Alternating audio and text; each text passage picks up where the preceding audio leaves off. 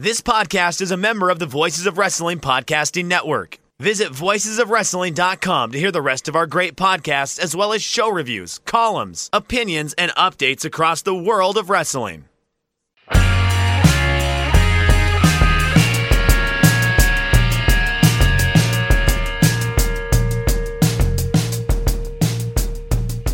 My Bookie presents Shake Them Ropes. Enter code ROPES, double your first deposit. Get up to $1,000 in free play. Only at My Bookie. We will plug them harder later in the show. I'm Jeff. He's Chris. Hi, how's it going? Chris, in honor of the news that for being the Elite, I believe it was. I did not watch this week's yet, but I believe they had Eddie Kingston cut a promo on a cookie in order to mock WWE's communications class. So, cut a promo on pumpkin spice, which is the worst. But you hate pumpkin spice, Hawkins. Exactly. Do as I right. say. So, this is my show. You want me to grind your ass, or your axe, not your ass. You want me to grind your axe. Well, yeah, I don't know, right. Chris. Is there something you've been wanting to tell me for a while now? No. All right. I'm gonna try to channel your rage here. My all rage. Right, listen up, pumpkin spice. For the last 9 months, who knows where you've been? You've been hiding, you've been running, you've been dipping and dodging me all spring, all summer long. When winter came along, when it was cold out, when there was nothing around, where were you, pumpkin spice? Gone. In the clearance aisle of some grocery store, abandoning me 50% off, no less. So pumpkin spice, next week at the Garden, you're going to be looking square in the face of Chris Novembrino fighting for his friend, Jeff Hawkins. And nothing is more powerful than friendship. Nothing. You're going to see that in the Garden, pumpkin spice. Putting over apple cinnamon, the true taste of fall. Apple cider donuts, much better than rotten squash, propped up with a bunch of crappy spices. You heard me. I don't care who you are that you like pumpkin spice. Sucks. Stop it. Okay. And also, since we're doing tributes here this week, in tribute to Dolph Ziggler's courageous performance on commentary this week, where he effortlessly shoehorned in a number of Motley Crue songs, primarily from the classic Shout at the Devil, I will be paying tribute to Dolph Ziggler by shoehorning in as many songs from the rock group Kiss as I can during the course of this show. Any way you slice it, Hawkins, I'm almost human, and I'm an all-American man. Ain't that peculiar? 4 down, hundreds more to go. I don't know Kiss well enough to keep up with you. That's the problem here. Well, then I'm going to bang you, buddy. If you somehow fit in Let's Put the X in Sex, I'm going to dance all over your face during the course of this show. Let's take it to Detroit Rock City. Hit me with some news. NXT has announced a takeover for October 4th. That means we have like 2 or 3 weeks to build up this thing after 2 Great American Bashes and after 2 Super Tuesdays, another super card in front of... they're not sure yet if they can get the Thunderdome for this, Chris. So it's looking like another Performance Center takeover that I just think we don't really need. No. As Kiss might say, there are some who would say, give me more. But others have gotten all that they can take here, and they just want to get away. The NXT takeover here, I think it's too close. I don't think that a lot of these stories that they have been telling are really particularly fleshed out or particularly hot right now.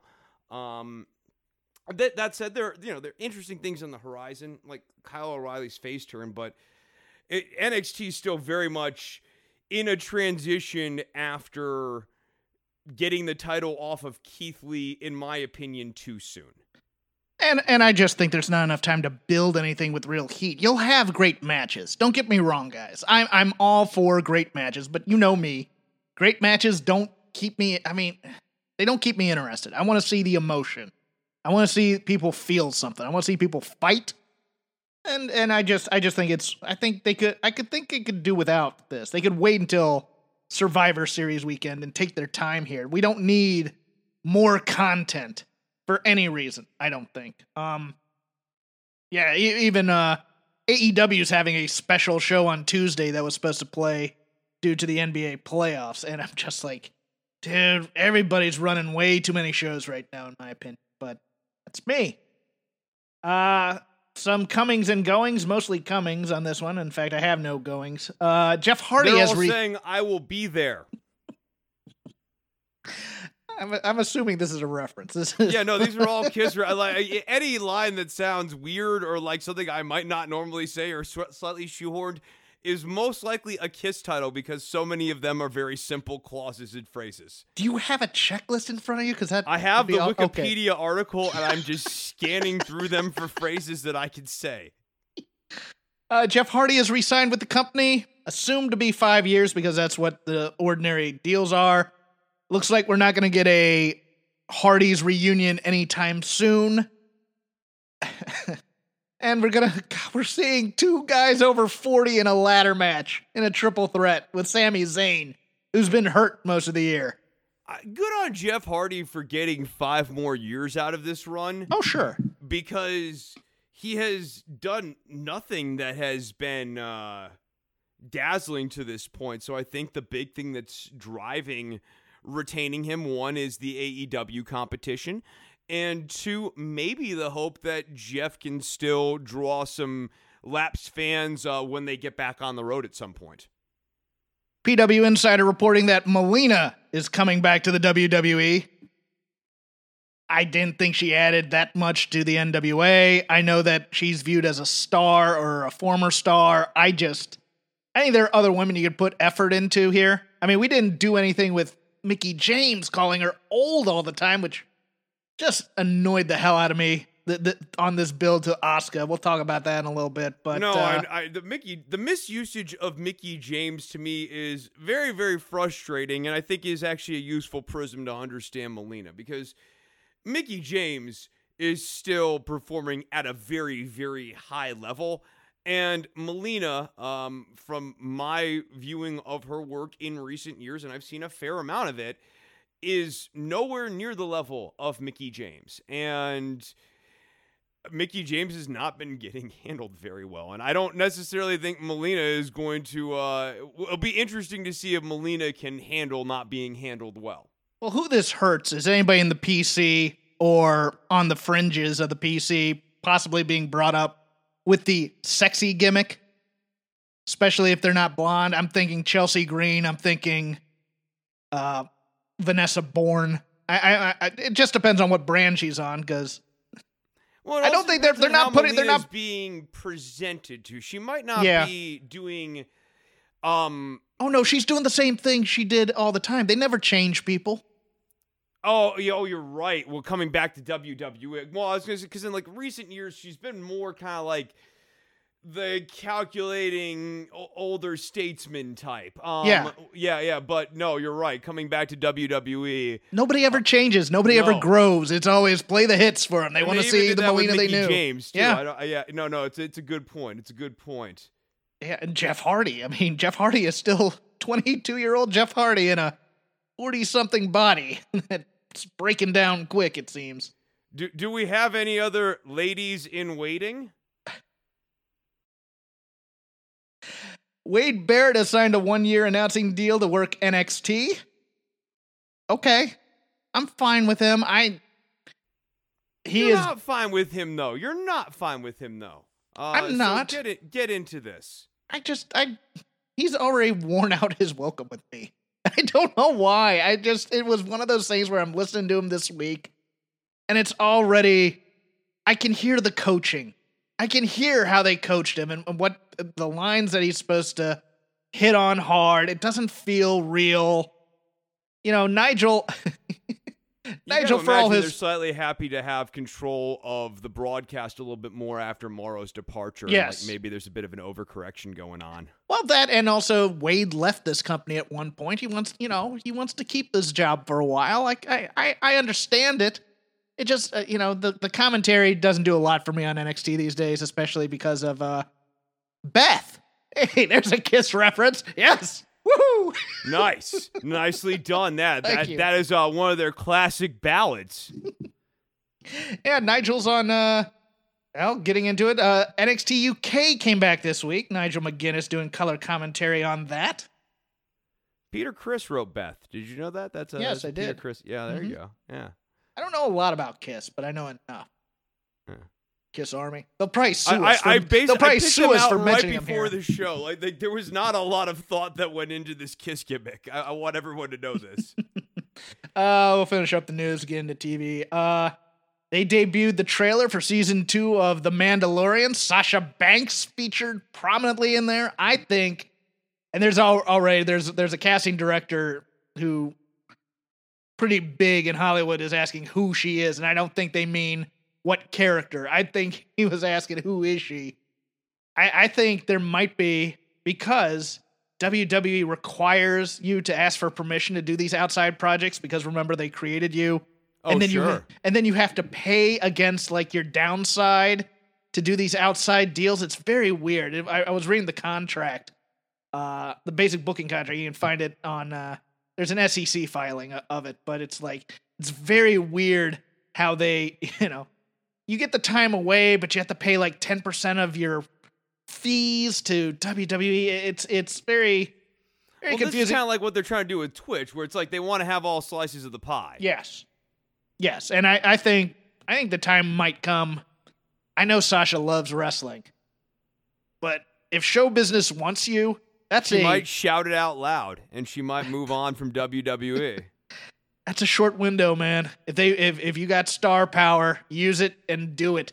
I'm off, and she might just be Mercedes Varnado. It's also a short ladder at WWE too. So when you get to the top of it, you're never going to be more visible. Like if you're Sasha Banks or Bayley, this is as prominently as you're ever probably going to be featured on this program.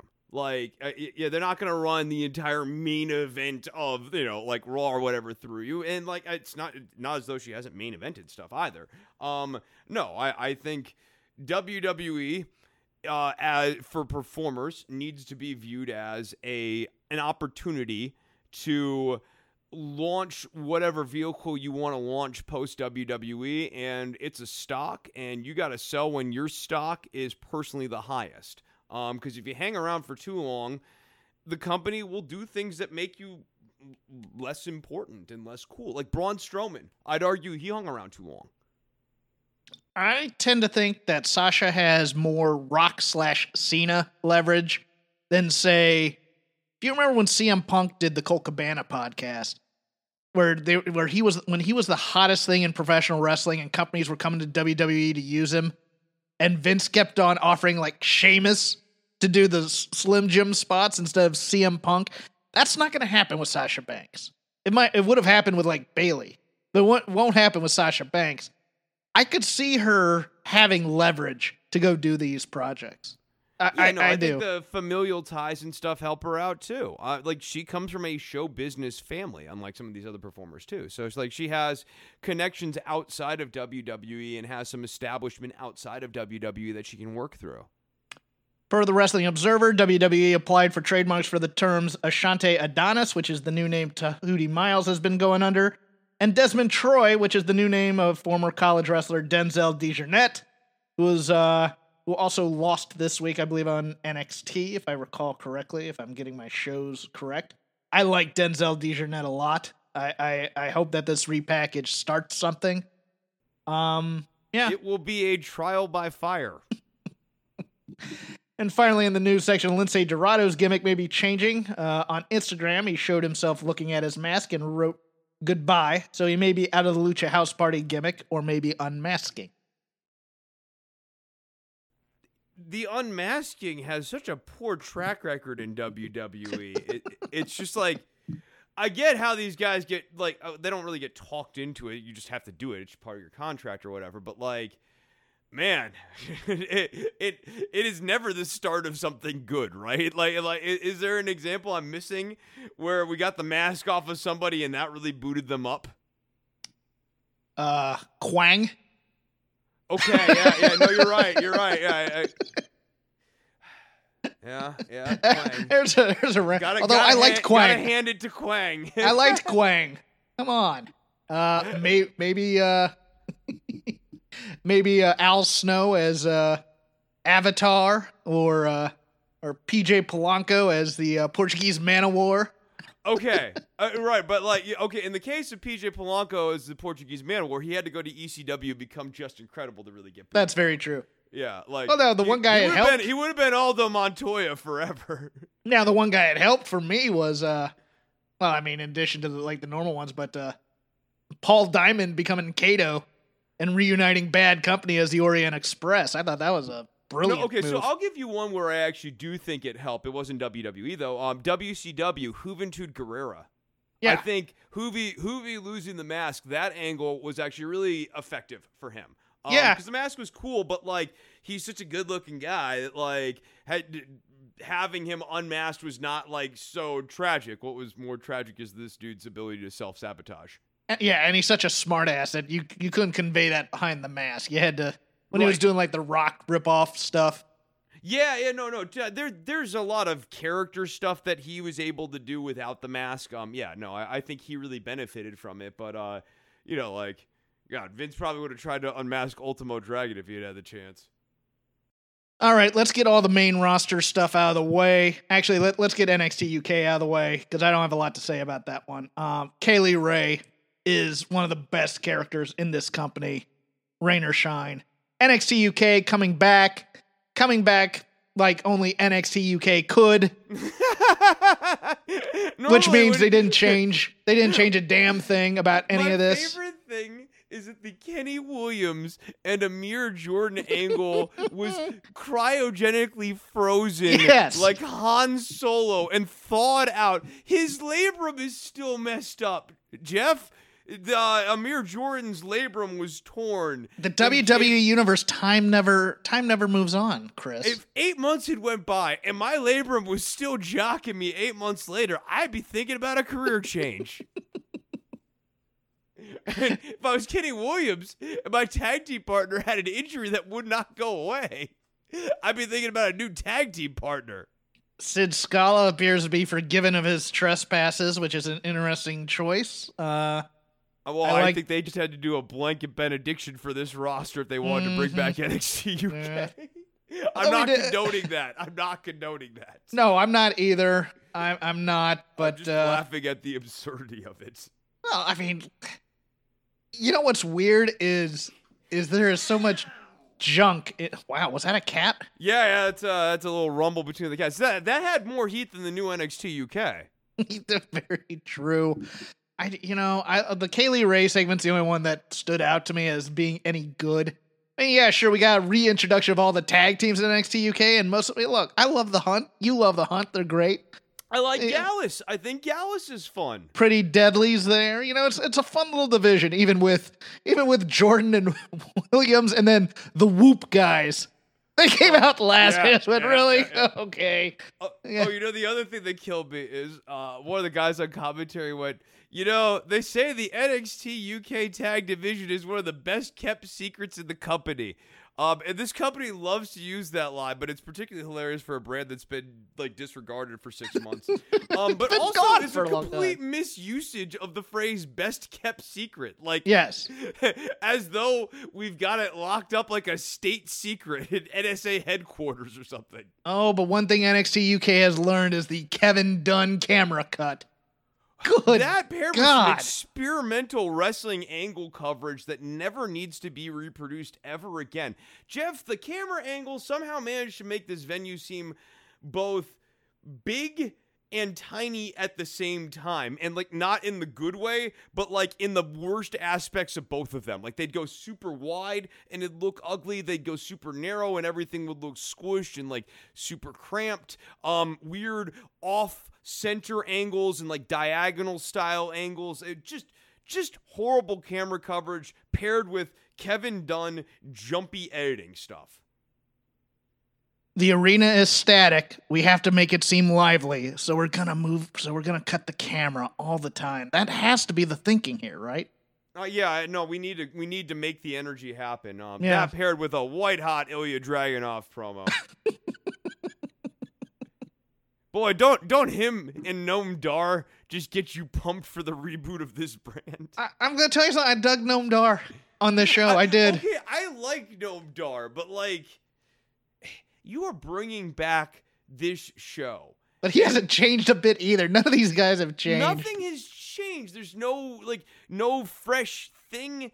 And, you know, like when COVID started and initially we were, you know, discussing whether they should keep going, whether they should pause. And like we were talking early on about like how maybe they should pause. And during that time, they could take some time and write out some angles and start getting some like long form stuff in place and long form plans in place so that you could execute those and still do a little bit of the week to week booking stuff, but have some big pieces set. Now I am convinced, given how the NXT UK experiment has played out, that time would not have made any difference. What you are getting is what you are getting. They this literally company hit is only so inspired. They hit a pause button, and they left for 6 months, and they just hit play again. Okay.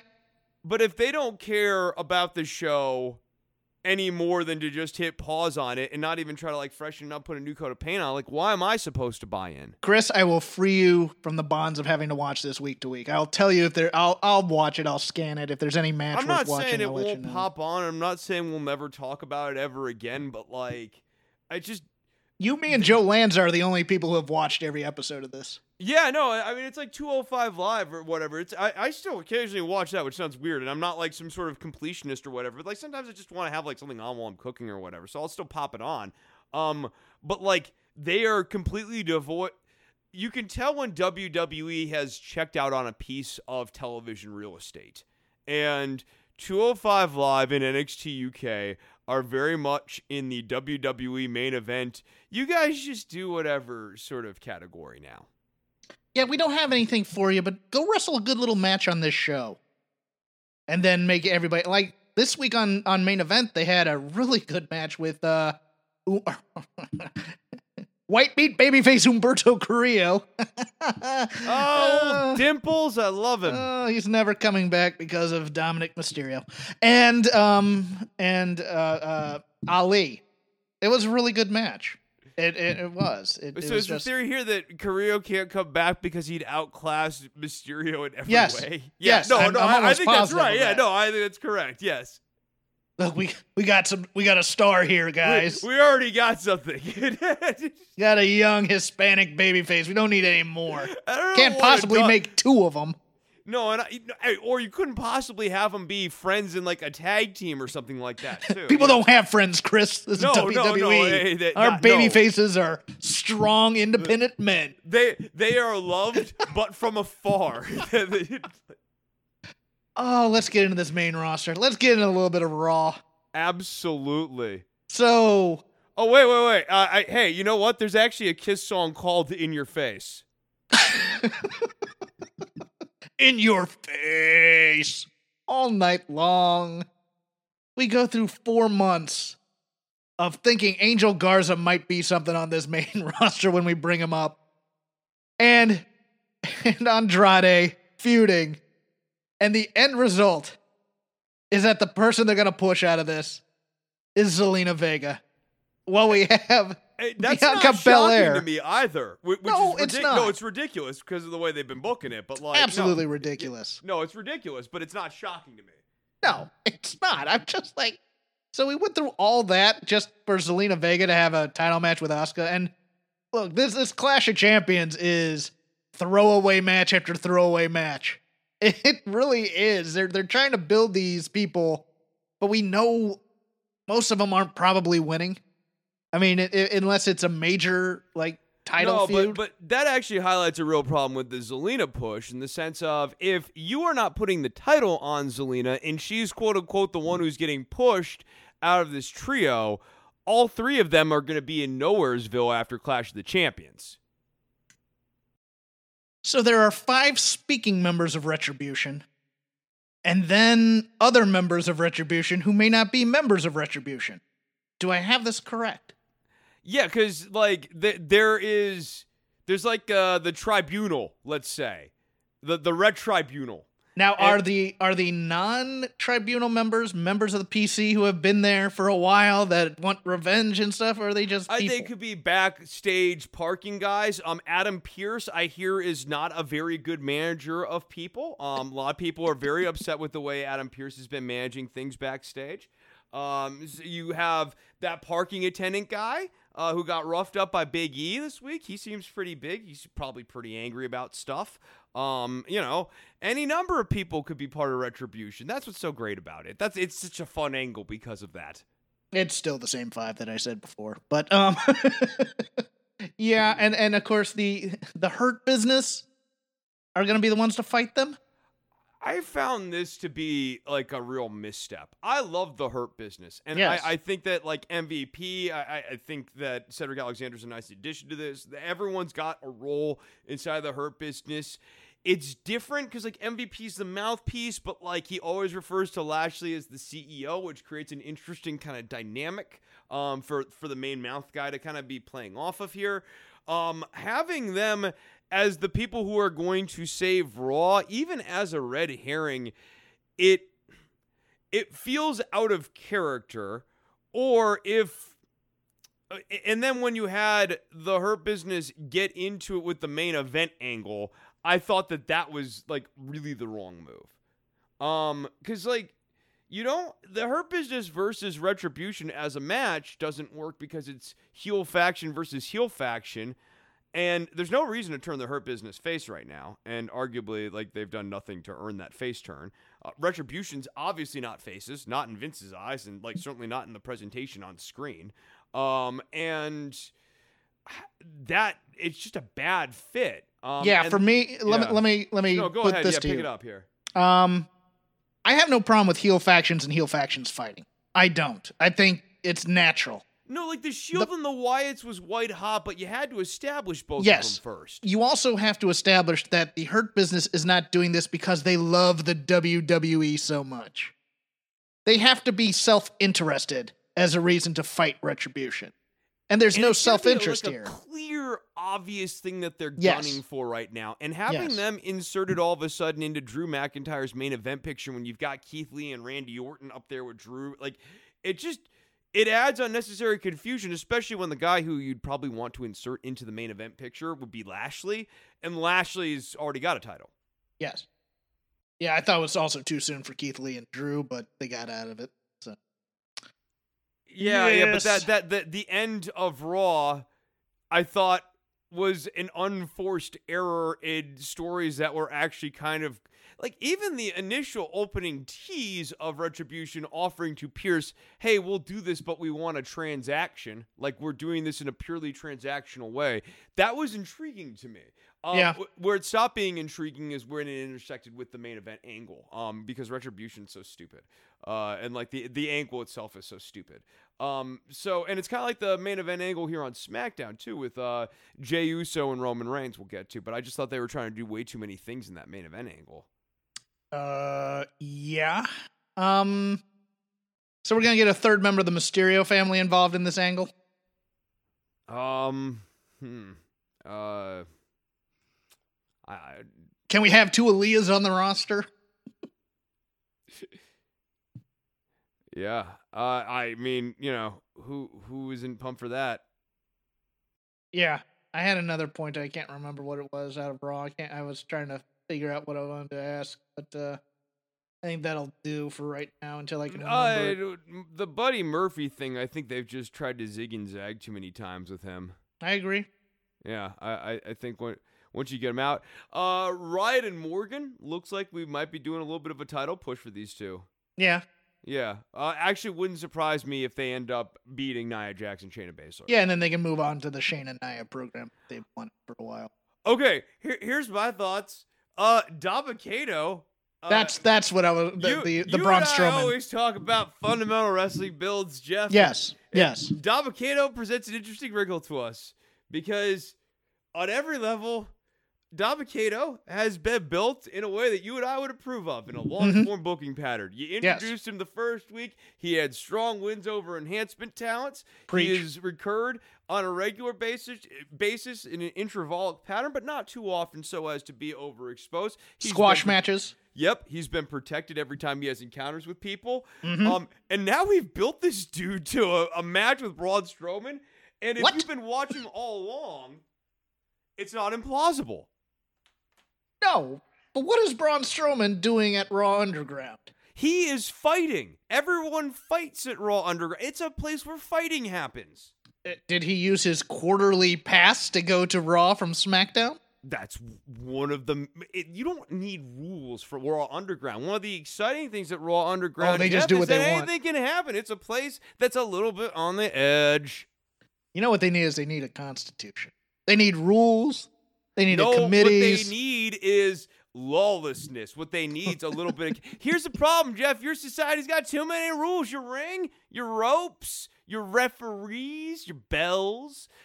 Too many. Hard to follow. Raw Underground, no ropes, no bells. Yelling. Shane on commentary. Not 3 people. Shane barely calling the action. This is simpler. It's purer. It's sport. Oh, SmackDown. I liked the follow-up. I liked Bayley Sasha. I think Bayley should have been able to hit the chair again, though, before bringing it up. You didn't find Sasha to be melodramatic? Like, Of course I did. Yeah. Because they're not... Okay, look. Maybe this is just because I like the performers involved here that I'm forgiving them of the melodrama, but I can't also think they never... What's the last subtle program WWE ever did? It feels like Bayley and Sasha are largely directing this, though. Yes. So I just thought that Banks could have been a little bit more reserved. I didn't even want her on this program at this point. I still want her selling the injury, for God's sakes. Yes. She should be on site. She should be, if you're going to do this, do it from a hospital bed or something. You you have access. To me why she would be on site if she couldn't wrestle. Especially given the current climate. I'm going to go backstage and do an interview. Give me the They're not going to stop me, Chris. Swab. I can't even wrestle tonight. Yes. I can't be cleared physically, but my presence alone. I want to be in the bubble.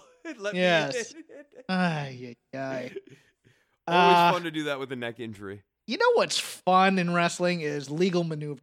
Oh, everyone loves a good legal angle. There's so many memorable ones. Restraining orders and... I feel like the only time that worked was with Stone Cold Steve Austin, because Austin is like, screw the law.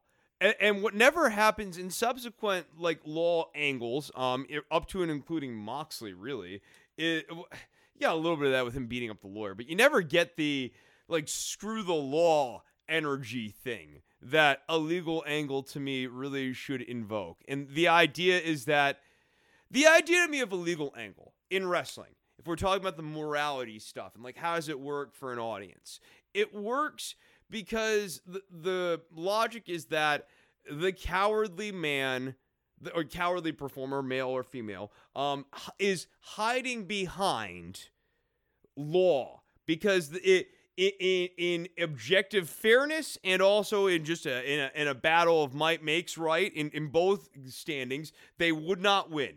Like, they don't have a standing on a moral basis. They wouldn't have a standing in a fair fight, so they're hiding behind the law. That's how the angle's supposed to work. And the babyface is supposed to slash through that wall of the law. A thing that's so often in our lives as watchers and viewers and people trying to escape from reality, we find it much harder to do in reality. The babyface gets to do that for us. And so often with these legal angles, and Otis is going to fall victim to this the same way, it does not happen, or they get pwned by the law.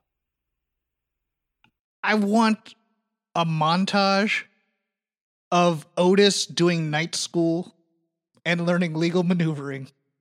And I want him to win the case. That's what I want. I want him to give some impassioned speech about how he Your Honor. Your Honor. I may please the court. I'd like to address the court. Can Do I not bring my take ham my sandwich up as I'm doing it? No. Okay, I'll put it down. Put it down. Don't let my looks fool you. I truly. He just starts with this eloquent, inherit the wind type of closing where he wins the case and they carry him, as opposed to what they're gonna do is he's gonna get tricked out of this contract somehow, right? No, I think Tucker's trying to screw him over. Oh, okay. Yeah, no, the tell to me, or the thing that got my antenna up at least, was that you've got a legal problem line right at the end of that scene. Okay. Yeah, I did couple love that with the heel beard there. I don't know. I'm starting to see some signs that maybe Tucker's not as good of a friend. This contract is corrupting Tucker. Otis's simplicity in his comedy is amazing to me. It just is. You loved serving. What was the line? What are we serving? I mean, like, look, he's funny. He's an obviously funny dude. And I loved just the, huh? I hate the news, Tucky. Was another good line of his. Yeah. Like, I know he's funny, dude. Like, he's really funny, but it's unfortunate because it's like, okay, he is funny, but I see so much more in this guy. As an underdog powerhouse dude, who, the same way people see Big E, I think Otis could do that same thing. Powerful dude, big guy, funny. Otis has got that same thing. Anything else from the main roster? Well, we need to talk about the main event angle here on SmackDown. Okay, go for it. Yeah, like, all right, so you got Roman Reigns and Jey Uso in another one of these tag matches with Baron Corbin, because Baron Corbin has to be on the main event of SmackDown every week. It's in his contract. Apparently that's what being King of the Ring is. And Sheamus, it will never, ever, ever go away. Like, this was just, it was a misstep in what has been a good angle with Reigns and Jey Uso. It was weird to have Reigns and Jey Uso work together because, to me, the whole story of this angle is Roman has changed. Jey does not understand to the extent of which Roman has changed. He gets that Roman's a champion. He gets that Roman's a little bit different. But he doesn't understand how different Roman is. Jay's a stupid baby face. Yeah, he's really dumb.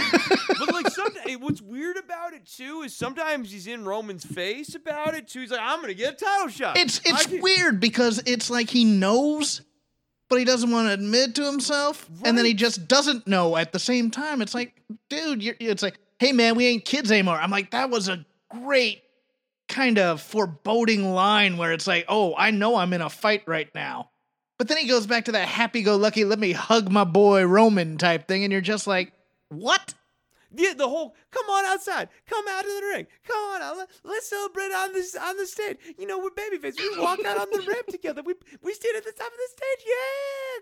Yeah, the logo goes up. Yeah, no, it's like it was very weird.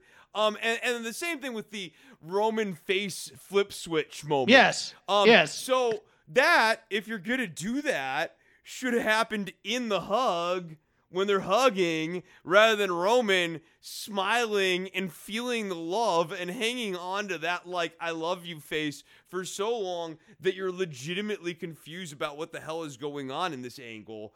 And then, as Jay is walking away with his back turned, then and only then, when Jay could turn around at any moment and see you in angry heel face, that's when you put on the mean mug. And Jay's so stupid and so happy that you're still like, oh, come on, party on the ramp with me. They're going to do the logo. Yeah, like, no, it was very, it was dumb. Yeah, the long stare at the title belt, which wasn't going to lead to anything. And just, the long stare at the title belt, and like, okay, that goes back to your, like, just give it back to him.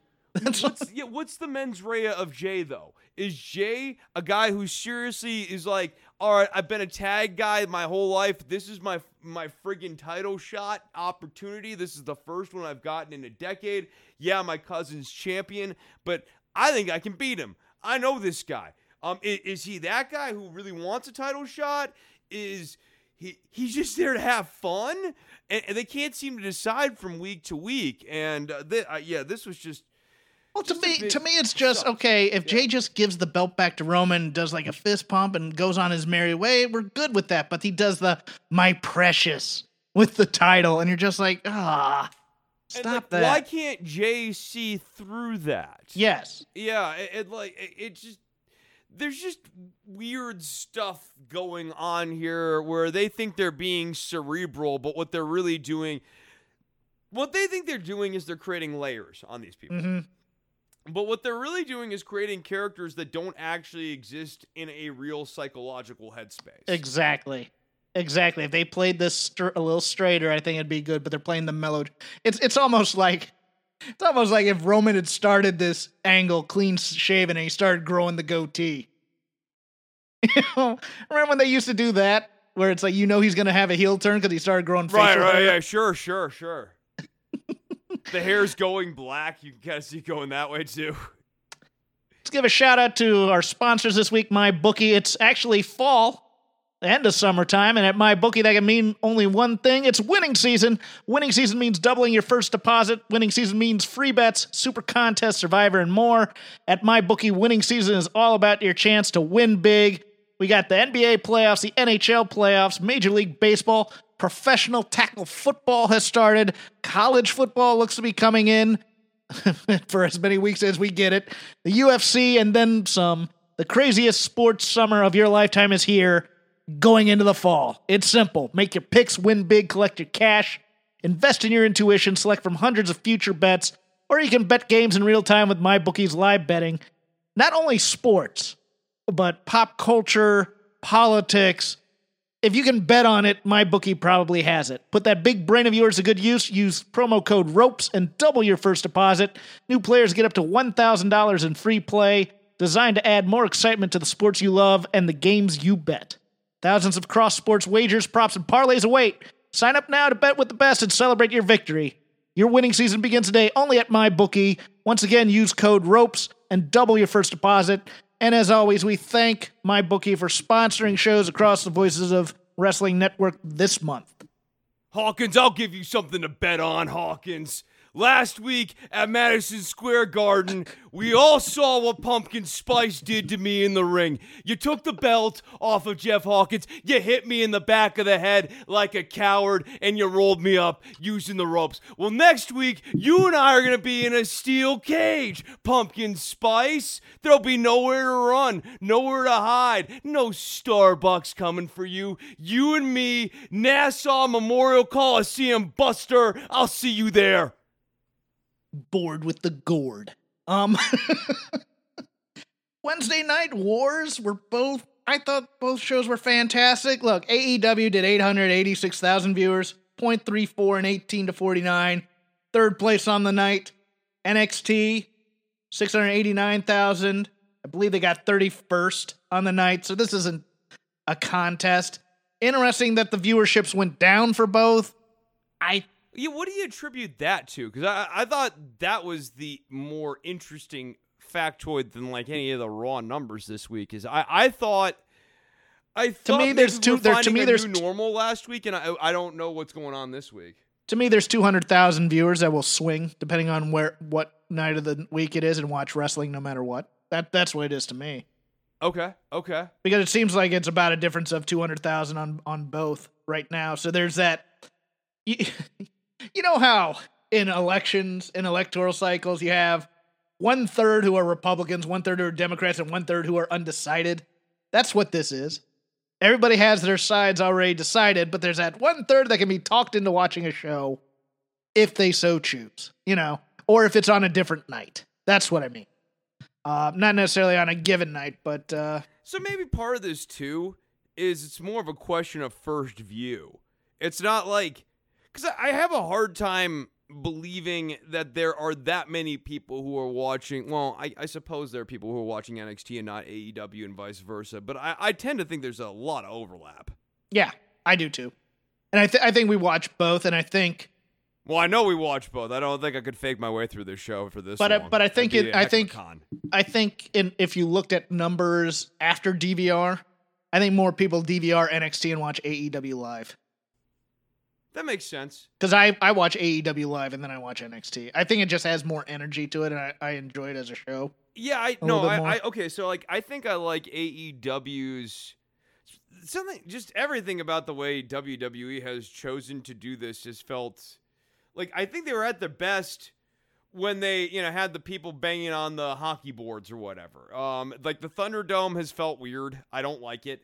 I don't feel like it really adds anything. Like, if anything, I think. But NXT doesn't have the Thunderdome. No, I know. Although SmackDown ratings are very good. That's the weird thing. Is Raw held its own this week, and that they got football to contend with, though. Like, Yeah, and then SmackDown has kind of improved a bit, which is kind of interesting. The Roman and Sasha Bailey stories are drawing people. I mean, it's not great, but it's over 2 million. I think it's got to be the Sasha Bailey stuff's drawing a decent amount of eyes. Like, I mean, the other thing, too, is SmackDown. Okay, yes, we'll forever dog on, like, Jeff Hardy segments and King Corbin segments, right? People love them some Jeff Hardy, too. I got to tell you. But people, like, this is why I was saying earlier, I get why they signed him again, and good on him for monetizing, like, a name at this point, because, like, he's not really an act. But like, yeah, no, I mean, we'll dog on those, but like a lot of times SmackDown's a very watchable show. It's on your Friday nights. I think the other thing that's probably helping them right now, Jeff, is that more people are home on Friday nights right now. Mm-hmm. Yeah, and SmackDown's on, something to watch.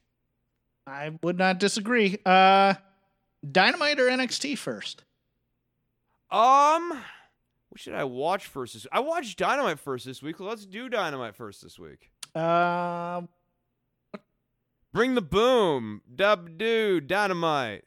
My favorite part of Dynamite was the quick squash match by MJF. I gotta admit, I think we need to stop the trope of pulling people from over the barricades into the ring.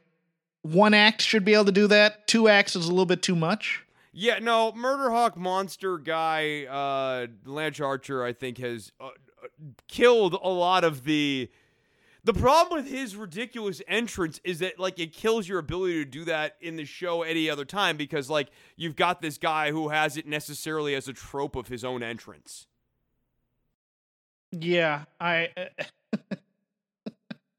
but I mean, after the Lucha House Party, or not Lucha House, God, Are you want to talk Luchasaurus and Jurassic Express? No, I was talking the Lucha Brothers. Okay, Lucha Brothers. There's a lot of people who fit into that Lucha House Party mislabel. Yeah, I know. I just a lot of Lucha. I messed it up a bit. I liked that FTR Jungle Boy Luchasaurus match quite a bit. It's very weird what they're doing with Jungle Boy for me. Jungle Boy is like he's what Orange Cassidy needs to be worried about happening to him.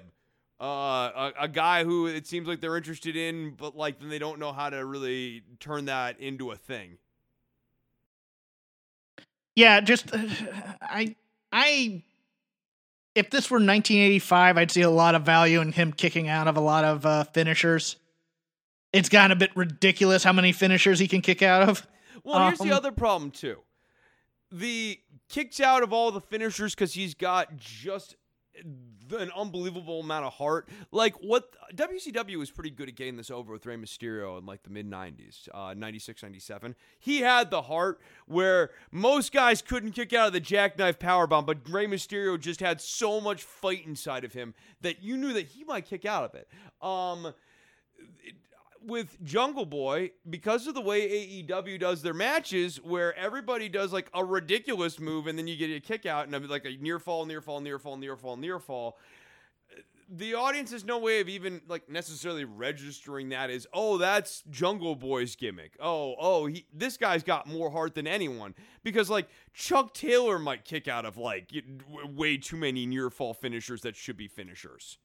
If you have a match against the Young Bucks, everyone kicks out of like 3 or 4 moves that should be a finisher in a wrestling match. Yes. I liked the Will Hobbs introduction into the into what is a main event storyline. I thought it was great. Effective. Right. No, I thought Moxley did a good job making Hobbs feel like he belonged. And like he's like he did what you want a babyface to do to get over another babyface. Yeah, and I think that's how you I mean, if you're trying to build up a guy again after, that's not bad to associate him with the world champ in your organization. No, absolutely not. You know who I still think has a lot of gas left in the tank? Frankie Kazarian. I think, man, I enjoy. That's a heck of a match. Right? Yes. No, Kazarian's had a few of these like sneaky good matches here along the way this year. I've always been a fan of Kazarian's, but I have not, oddly enough. Interesting. You didn't like him in TNA in the early days? I was mad at him for being put into Fortune.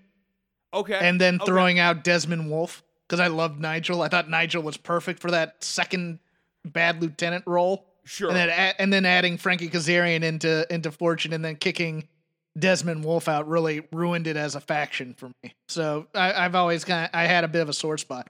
Nice guy though. Flew to Daniels and Kazarian were behind me on the plane to New Orleans. Nice. And nice. we talked a bit. And I loved Bad Influence when Daniels and Kazarian finally got together in TNA. The Appletini gimmick. Right. No. Like that. They had spot on music and everything too, dude. Like that was a good act. They were good. They were fun. Chris I also liked. Go ahead. Didn't he tag with Austin Aries at one point too? Kazarian and Aries? No, I'm sorry, that was Bobby Roode. All right, never mind. Go on. Chris Evilise, and Thunder Rosa had some issues this week. No. Evilise has some issues that she imposed on Thunder Rosa. let us not throw Thunder Rosa under the bus here. She has had several outings that I think have, including the match at the pay-per-view, which I know a lot of people liked, but I thought was a little touch and go, to be honest. But a number of these outings, I just have not seen things, and maybe I can rewatch them with different eyes, I might see something, but most of the problems Thunder Rosa has been encountering during her matches thus far in AEW have been the result of the other person she has been working with. Yeah, I tweeted out a thing where she stopped selling at one point. Chris is well aware, having done the Lucha Underground podcast for Voices of Wrestling, wore out her welcome there pretty quick. And to that point, Thunder Rosa and Evilise, no strangers to each other because they were in that locker room as well. I'd like to give her the benefit of the doubt because she tweeted out her house burned down this week. I haven't confirmed. Okay, so here's the thing. If that was don't come to TV then. Right. That's my point. If it's not that I don't have any sympathy if that's an issue. No, of course. If the week my grandmother died, right? If I didn't want to do the show or whatever, that's fine. What I wouldn't want to do to someone, if I didn't think I was good enough to get on the show, I wouldn't get on the show and become a blubbering mess 30 minutes in and have Jeff try to scrape me off the pavement. I wouldn't quit halfway through a match and just look like I was bored and then on the show and just start telling fond members. No, right? And then start punching people and laying it in because. Everybody has different ways of grieving, right? Some people grieve in private and need time away. Some people come to work and they work through, they need to put some time distance between the situation and they work through it. But if you want to work through it, you got to work. I had bad stuff happen outside of the ring. That is not why you started to sandbag in the middle of a full Nelson. No. You weren't like, oh God, think of the protected mountain lions. That's not what was going on. Mid-match, my love of supply-side economics came into play, and I just started thinking about... Oh, dear Lord. It's going to be a tag team match next week. I don't know if it's already been taped, but Shida and Thunder Rosa versus Diamante and Evilise. That could be interesting. That's all I'm saying. And then the street fight between Best Friends and Pride and Powerful. Love the Dead President's makeup on our Proud and Powerful. Yes, Proud and Powerful. There's a typo here. Proud and Powerful. Was this 5 stars, Chris? No. I will answer this for you. No. Was this the greatest street match? Street fight in the history of street fights? That it was. It was absolutely that, but it wasn't 5. No, yeah, I'm gonna split the difference on this one, Hawkins. I love the match. It was 5 stars. This is okay. It's a TV angle. I guess you could say it's a main event TV angle, but like if they had ran this on the pay-per-view, and they did do this on the pay-per-view, when they put it on the pay-per-view card, it was a lower card angle. And I guess the defense of some of this stuff is, well, they're not giving away things. Okay, but what you give me still has to be enough. And best friends in Santana Ortiz, yes, it turned into a good little match here. This has been a dumb angle. And Santana Ortiz are goofs. And none of these guys coming, yeah, they had a nice match here. These guys are cooler now than they were 4 weeks ago. At least not in my book. Santana Ortiz, I still got memories of one of those two slopping around in orange juice. That is my thought of these guys when I think of them right now. It's kind of my formative memory. And best friends is like a hug. And they're Orange Cassidy's buddies. And they were fighting over a van. Like, the stakes were low. They had a good match. I'm slightly biased against street fights, so I'm like not the guy to come to and be like, Chris, what's your favorite street fight? I'll be like, I like street fights. It's like when they did the Cole Velveteen Dream one. Right. There's too many. That's what this reminded me of. You can see the big spot coming a mile away, and I'd much rather just see the with fight. These type of street fights is that they feel too movie-like now. Yes. And too planned out, and too much like a skip match. Yeah, there's set pieces that are trying to get to. And I think here the problem for this best friend Santana Ortiz angle is that they didn't have this skip match to hide behind for the angle. You just don't have enough heat between these four guys to really, justify a second clashing of the horns. You needed to have the stakes of the street fight angle to kind of put the smoke and mirrors on it. I liked the roughness of it, like at that one point, like at the beginning when like the wood bounces up and hits Trent in the face and he has to sell it for a second. I kind of, I like when things don't go as planned in a street fight because they generally won't. I liked the blood after getting slammed through the windshield and stuff. You know what I hated? I hated the crowd. I think it was Brendan Cutler was one of them too, which, the people standing around basically mugging for the camera for the whole thing. I get having the audience. They just took a little bit away from me for it. Yeah, right. You don't want to have no audience because then, you worry that it overstays its welcome. But you don't want the audience that's trying to get on camera, and that's what it seemed like to me. You don't want them too proximate either, in my opinion. Yeah, no, it's a street fight. Why are you all this close? Exactly. Yeah, right. Theoretically, in a street fight, they don't plan out audiences for people to watch, because that would suggest boundaries and limitations. Favorite street fight? I just told you I don't have one. Okay. I thought you might have a Kiss song. Oh man, you know what? I'm like way behind in this journey of 1,000 years to get all these Kiss songs going. But baby, I'm the king of the mountain and larger than life, as it were. My thing is, I don't know if these were technically street fights or not. I remember really loving. It was Barry and Arn versus Doom. At that where it was like where they had cut the Junkyard promos. It was originally gonna be Flair and Arn versus Doom, but they brought Barry in and they had a knockdown drag out. And then I remember I don't think this was technically a street fight either. I think it was a quote unquote parking lot brawl, though, still, or maybe it was a Junkyard. I can't remember the name of it, but the Regal Fit Finlay one from Nitro, where I think Finlay legit got injured in the course of that match because they got a little bit too into it. Do you remember that one? Where they went to the junkyard and were slamming each other on cars? Oh, dude, I may have to watch that shit. That match is awesome. All right, we'll finish with NXT. From the apologies and retractions department, Jeff Hawkins comes in and says, Shotzi Blackheart rose to the occasion, I thought. Oh, now, it is sweet pain, as you might say, Jeff. Is it? To have to admit that Shotzi Blackheart, look, she was not bad in this match, man. She was not bad.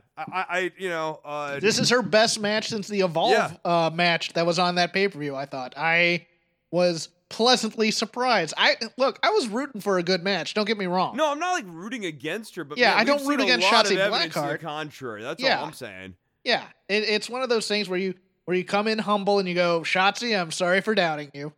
You rose to the occasion in a big title match. I think they put her over strong on commentary, despite losing, because you always lose your first title match. I think she's getting this title eventually. She's the exact kind of thing that the main roster loves. She has a character. She's charismatic. And now that you have Hunter and his boys running creative on this thing, I think they give her the title and EO gets moved up, probably. You think Shotzi gets the title? Interesting. I do. Well, who's going to be the number one contender in this Battle Royal or whatever the heck they're doing, this gauntlet match or something? I think Candice is. Another EO Candice match? Yeah, and I think Candice gets the title this time. Oh. Okay. I just... No, I see Tegan. I see Tegan and Candice. Yeah, The Gargano thing, their whole Gargano Way angle only really works if the Gargano Way results in them both having titles at some point. Imperium and Breezango over-delivered, I thought. I think it's a little too late to kind of try and rebuild Breezango, but it did give them some... It gave them some tough tag team credibility for me. In some ways, they're not just goofs; they're really good here. No, this was a good match, right? Yeah. Like, this is what I want Breezango to be. This is kind of living up to the potential that we thought they could be. No. As opposed to just like these gimmicky jerks who come out and like do an occupation every week. I've wanted them to kind of serious up the gimmick a little bit and show that they are great tag team specialists. And Imperium's a great opponent. I love Imperium. I'm never gonna doubt them. I'm kind of upset that they're not the champs. We need a little bit more character development from Breezango at this point. Yes. But I need them to be a little bit more intense. I need them to have slightly more specific motivations at this point, whether it's like Breeze is just really into having the titles, or maybe they're just like I want them to be intense veteran baby faces. Mm-hmm. They like being champions. They're proud to be champions. Kind of an inversion of Imperium. Imperium goes, the mat is sacred. They claim to love wrestling, and they do in their way, but it's like also not quite the right way. Have Breezango be the guys, the baby faces who love the sport. Who actually rather than have them be the whimsical, like they like to have fun on their way to the ring, but once they get into the ring, it's all business. Have them actually be the baby faces who do love the sport, do love being champions, do take it seriously, and are just being textbook, good, respectable babyface champions. Tommaso Ciampa beat the aforementioned Desmond Troy. If you're going to beat him, why not just make him Denzel DeJournette until you're going to decide to push him? That's my only question. Yeah, right. Because I like that guy a lot. I like him too. And I don't have a problem with Ciampa getting this new attitude established better. But yeah, no, I don't. Why change his name and then beat him? Like when they were beating Luke Menzies, they called him Luke Menzies before they actually gave him his new name. Jake Atlas returns to challenge Ciampa. Sneeze again, sorry. Jake Ellis is another guy who I think is in that Dimples Carrillo category of... Boy, man, they look like they were doing something with them. You and I see something in these guys, and they don't. It's like they were building him during the Cruiserweight tournament, and then nothing. And I don't get it. I really don't. Marketable dudes, both of them, specific niches that you can market towards. Good wrestlers, talented guys, good-looking guys. Seem like can't miss things that you would be interested built-in marketing if you want to use it for the LGBTQT outreach. And I have those letters mixed up. Carrillo also appeals to the Spanish demographic. Yeah, that's what it's getting at. No, you've got niches that you'd like to, kind of broaden as the World Wrestling Entertainment Company. You'd want to be able to appeal to, and WWE just looks at Atlas and looks at Carrillo and they go, "You guys look like main event guys," and they're like, "Oh," and they're like, "No, I mean the show main event. You'll be there next week. Enjoy it." Caden Carter and Casey Catanzaro beating Xia Li and Jessie Kamea. Xia Li turned heel. Why? This is okay. Let me preface this. Xia Li is a natural babyface. She's energy. She's great. I get that they like to make foreign people heels. If they make her a killer, I'm great with it. If they make her just mean, I'm not. Right. So obviously execution's going to matter here, but let's go in good faith here and like kind of put away what we expect out of WWE. I want to just throw a name out at you. This is not a straight 1-to-1 comp. Muda. Oh God, yes. So the idea is you got to have Muda as a heel, smaller dude, needs to be in control of matches, needs to get over the intense offense, the snap offense, and there's something about the methodical, like with Xia Li's kicks and everything. And especially since she needs to be able to hit them in like set points and everything, the slow, methodical pace of a heel styling works really well to get over all of the intense spots of Xia Li. Then when you want to flip her babyface, kind of in the way that they never quite were able to do here in the United States, but there are a number of different times where you could have with Muda. Then when you want to flip her babyface in this case, that switch is very easy to hit because you've established all the offense. Plus, people have seen how devastating those kicks can be and how devastating, Muda's moonsault and mist and all that other stuff is, and they want to be able to cheer the handspring elbow and all that stuff. Yeah, I'm not sure about this. Has Xia Li gotten smaller? I know she's now really she's ripped right now. No, she's ripped and her hair is longer, which is like all extensions, but that might actually be kind of changing the way you're visually perceiving her. Okay, she looked smaller to me a bit. Well, she went from having like, short mid-length hair to like having, like way down the back like extensions this week. So it's a very different look for her. I loved that ending sequence, pinning sequence by Catanzaro and Caden Carter. Yeah, no, I thought that was great. This was the match we've been saying they've been needing to have for a while. And so like I thought that this is all interesting. Jessie Kamea felt like the odd person out in this whole thing. Yes, she's the baby deer, baby gazelle. Yeah, she's lanky and awkward, but she's athletic as hell, and they don't know the gimmick they want to put her in. Because this is yet another one. A thing though, right? Yes. Like, you know who I think she could pair well with? As like a Friends act or something. Like her and Tegan Knox seem to be of similar build.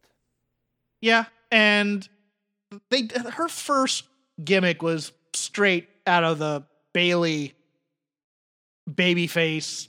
She was doing the Jessie show. Yeah, the Jessie show. Where she was going around, and then now she was sultry for a while, and she was goofy, and now she's kind of back to kind of being friendly again. They've got 4 or 5 different flavors for female talents in this company. I want all of her personalities to team. Give her a Sybil gimmick. We just don't. That'd be fun. That M. Night Jessie Shyamalan Kamea is coming out tonight. Have you seen that M. Night Shyamalan movie Split? Let's do that as a gimmick. Yes, there you go. I'm into that. I'm actually. In wrestling, they could do that kind of thing well if they try. Okay, that's something. If you had long form booking and you did I don't know if AEW would be the better of the two companies to execute it, but you'd really need to set this out. But like if you had long form booking, something like an angle akin to M. Night Shyamalan's Split or like something inspired by that would be really, really cool. Yeah, I agree.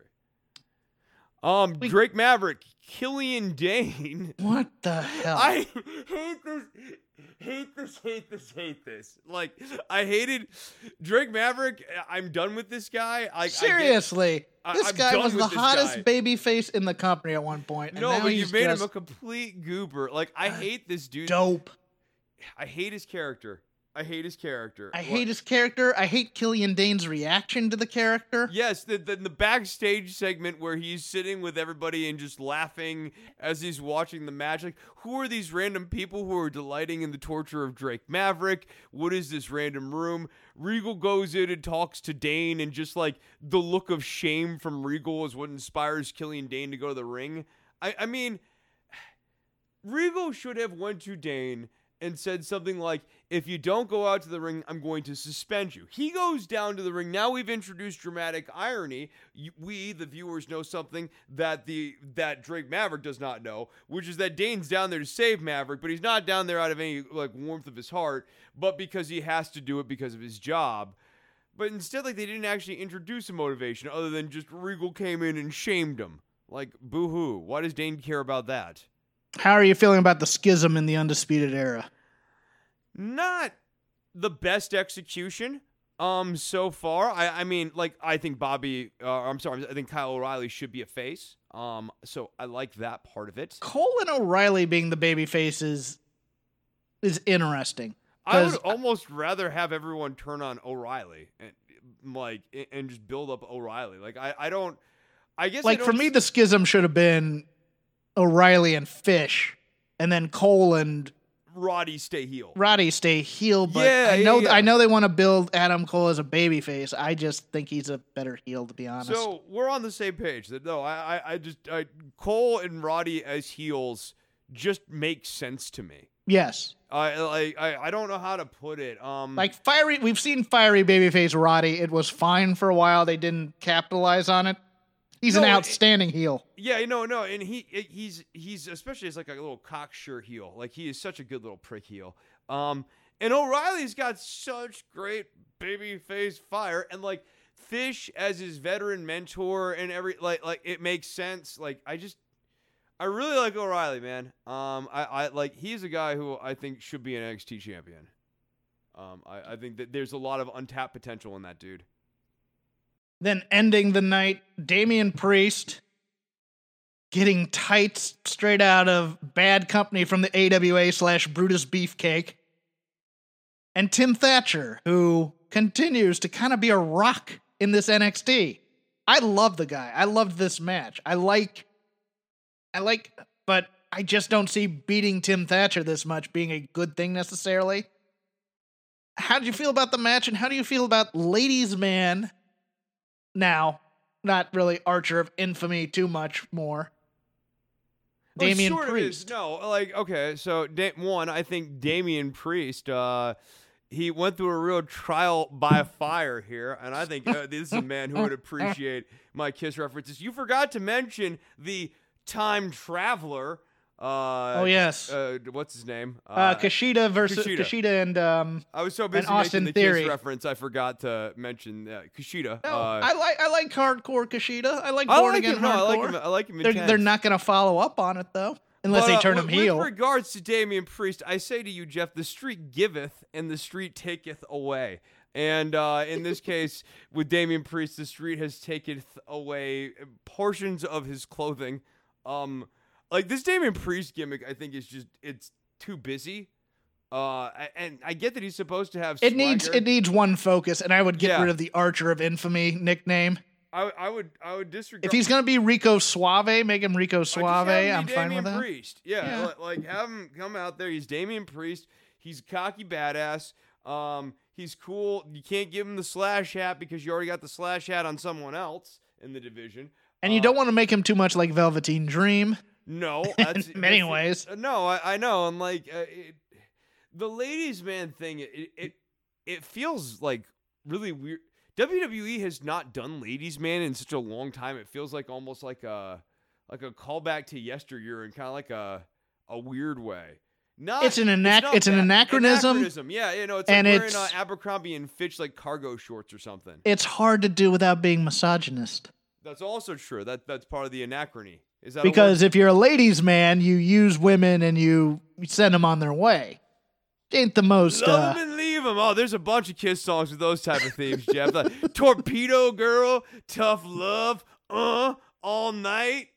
Are you saying Kiss might have been a philandering type of band? I don't want to say that Paul Stanley and Gene Simmons might have had proclivities when it came to the treatment of women that we would not approve of.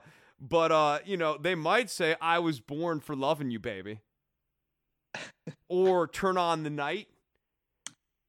Something about me. I actually did when I was doing short form improv back in the day, private birthday party for Gene Simmons, Shannon Tweed, and her kids.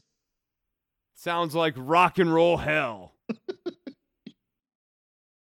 Yeah, I like Damian Priest a lot. I hope they can give somebody as a contender. I wouldn't have wasted Tim Thatcher here because I think he's a takeover level opponent, not necessarily a TV main event. With Tim Thatcher, especially with the Thatch Ken school, right?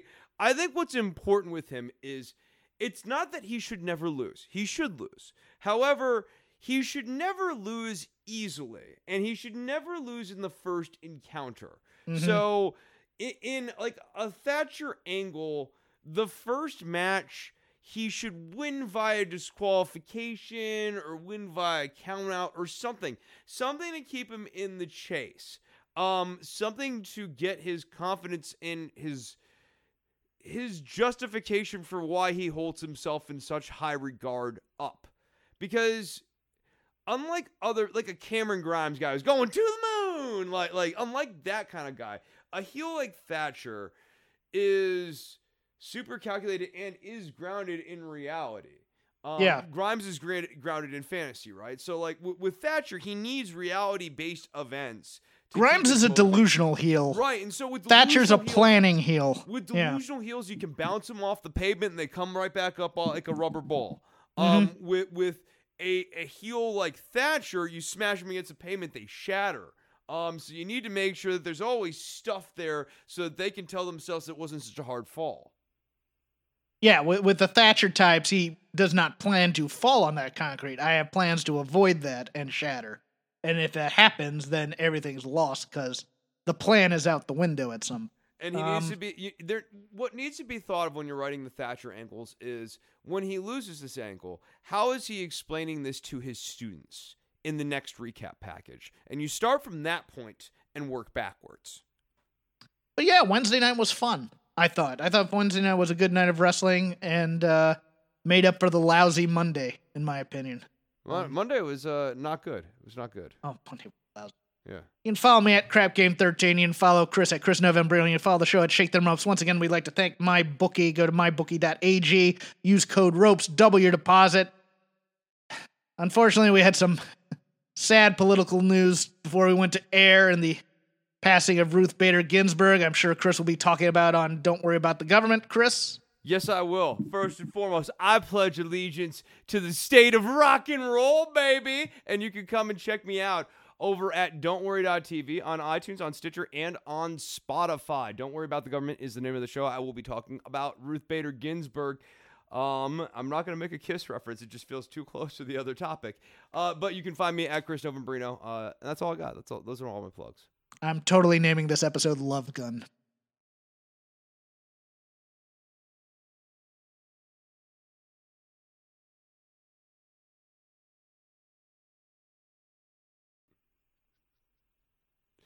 Fits like a glove.